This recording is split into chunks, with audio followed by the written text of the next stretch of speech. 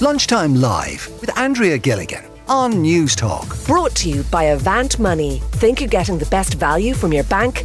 Think again. Teachers are concerned that young children starting school are over-prepared in academic skills, but the stuff like the social, the emotional, the self-management, things like being able to make friends and control and regulate their emotions, that's where they're struggling. The teachers are highlighting this, and we're asking today if over-parenting or helicopter parenting is now the common theme. Are children even allowed to be children anymore?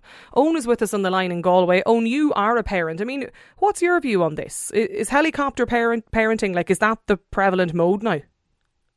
Well, there's there's a whole industry, Andrea, in telling parents that they're doing it wrong, or in guilt tripping parents or judging parents or whatever. But definitely the way children are being raised has changed over the decades, but I think, in a way that's got more to do with the social environment we raise children in, and it hasn't so much got to do with parents' choices as such. The extent to which we actually have have the choice to give children freedom probably has diminished. I mean, decades ago, people lived quite differently than now.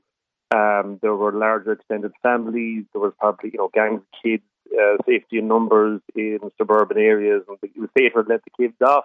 Now we live in a more atomized way, in a more focusing on nuclear family. Typically with one or two kids would be the norm. And, there are very good reasons why it just objectively isn't as safe to let kids roam around the neighbourhood as it might have been in the past. And to be honest, I think, most parents do their best in trying to balance risk on the one hand, managing risk on the one hand, versus trying to give kids some freedom and independence on the other. And actually, that balance is quite difficult. There aren't any, right or wrong answers. We're all winging as this. But I think if kids have diminished independence, diminished freedom compared with the past, it isn't really because of what a parent is doing differently. It's because of a changed society, really. I live in an area where I have a 5.5-year-old. I wouldn't really let her out roaming the street by herself, or, I wouldn't really, to the extent to which she has freedom to do things by herself in the area is very limited. But that's got very little to do with us. It's got more to do with the society we live in. For example, even footpaths these days aren't that safe. You see people in big Defenders and Land Rovers or whatever they're called using the footpath as a hard shoulder, and the cars are very big, the kids are very small. It's really got to do with the social environment. It's got very little to do with us, and it's all very well to say we're helicoptering, but sometimes it's the only rational thing you can do. Yeah, that's a fair point. All of this guilt tripping, to be honest. No disrespect to any teachers saying they're concerned about social development. It's perfectly valid concern, but there's a whole bitty industry of psychologists and commentators and so on, and authors who are too much focused on parental responsibility and not enough focused on the bigger social picture. Okay. Stay with us, Owen, if you don't mind. 1800 453 106 if you want to get in touch with us, because Emma's on the line in Tipperary. Emma, you are a parent, but you're also a teacher. I mean, what's your view on that? Is the social development all that important? I agree. Hi, Andrea. First of all, yes, I definitely agree that children are being overly academically prepared, but they're lacking some of the skills that children require, just life management, self-management skills. For example, I feel like sometimes that we as parents overprotect our children. We protect them and buffer them from negative emotions, for example, grief, sadness, loss. For example, I know a lot of parents that won't allow their children have pets because they're afraid that if the pet dies, that they would be upset. But realistically, children need to be practicing experiencing sadness, loss and grief, because, when life throws these things at us, we need to have, I think it's good to have selfish feelings before so that we can learn to cope with them and rather than being overwhelmed by them. So that's really, I think, the way we're going now as a society in general. So too protected, Emma? Yeah. And is that overparenting, or is it just, society, change times? I think we're too conscious of, the damage that can be caused by negative emotions. Yes, of course, trauma is an absolutely significant and realistic concern, but, negative emotions aren't always traumatic. By teaching them, parenting, by consoling them and talking it through, I think allowing children to experience negative emotions is better practice for real life when, they're older and we experience loss and sadness and grief. As I referred to the loss of a pet, avoiding having pets because the child might lose the pet, realistically, is avoidance the answer? I don't think so. The idea of children starting school, and I suppose the focus maybe not so much being on the social and the emotional and the self-management skills, things like making friends. Do you see that in the classroom, Emma, with kids? Yeah, definitely. And obviously it has been heightened by the pandemic. Children are not as versed or practiced in socialisation.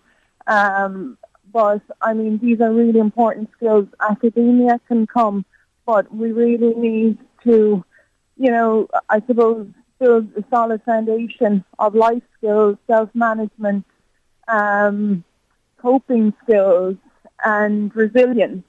So important. Resilience is a really hot topic at the moment. Teaching resilience, because anxiety is such a really, really big issue now, and it seems to be escalating. And I definitely feel like social media is contributing to this factor of anxiety, because sometimes it can be like a microcosm. If a child or a student has a worry, and then they look more into this worry on social media, it can definitely feel like, it's just really heightened.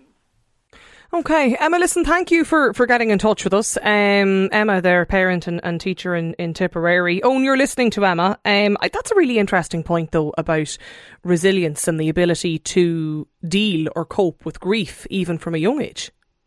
It's hard to disagree with the idea that you must allow people to experience negative emotions, but I suppose the overall idea that we're overprotective in general or overparenting, I'm just not so sure.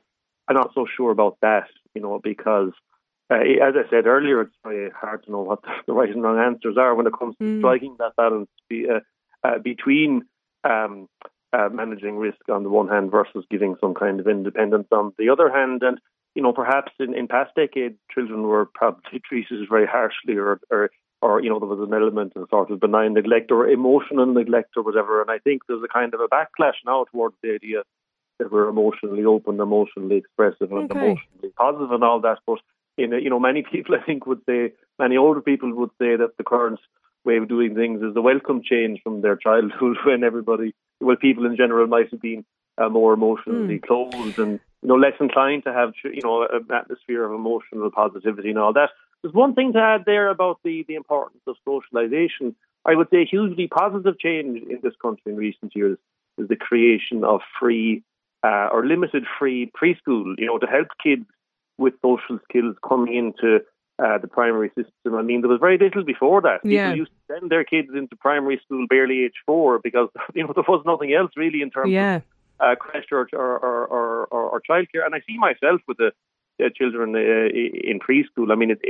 It's massively positive in terms of socialising kids. And the thing is, the parents just themselves have limited control over that. You actually can't give, in the way we live today, you can't socialise children on your own accord in that kind of common environment. You couldn't recreate that just through your own choice. So I think that's only reinforcing what I was trying to say earlier. It's just that really it is much about the support from the wider environment as it is about what parents do and don't do. Do you know what I mean? Absolutely. There's an interesting text in here from a listener who says, I've been a teacher for 20 years and I've noticed a huge difference in children's abilities down through those years. The junior infants could buy and sell you tech-wise, but they struggle with the simple things like zipping up their coat or even opening wrappers in their lunch boxes. This listener has texted in, children don't even play together anymore without it being organised and also having an adult present. The term playdate is infuriating, says this texter. Sean is on the line in Laois. Sean, do you think it's a welcome change? Hi, Andrea. How are you? Good, thanks. Welcome change. What are you referring to when you said the welcome? Well, what has like, changed? do you think the fact that there is, I suppose, a greater focus on maybe the social or emotional skills of young children, like how important is that? Okay, I think there's two factors. We're looking at the child on the one hand, and then there's this reference to helicopter parenting, which puts the emphasis on the parent. I think we're in a different society to the society I grew up in. When I was a child, we were out with all our friends. You could go out on the road. You could stay out at night. We used to cycle to school. Yeah. We'd cycle home in the evenings because there weren't cars. There weren't the dangers there. So that's one thing. Now, as a child myself, my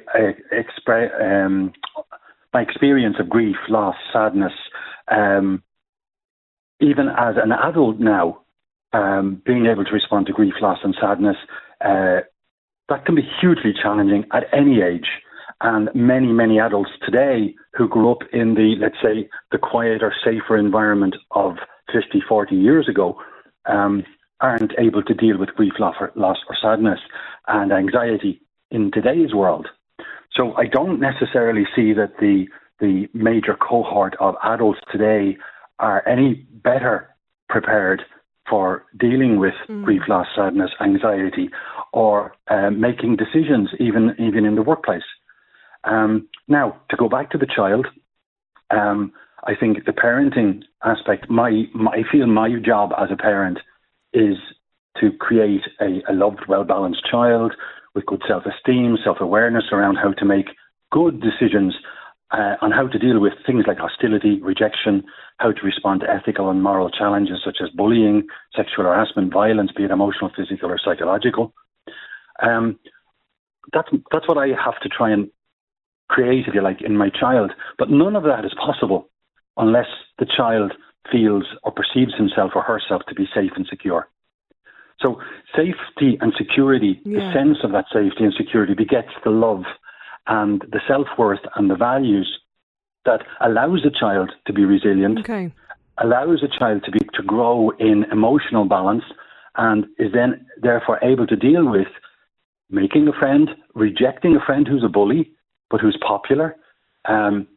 It's the security is prior to the love and the self-esteem, and the self-esteem and the values. They're only learned in today's world. I think it was Owen who mentioned. It was Ella or Emma. Emma, yeah. Who mentioned the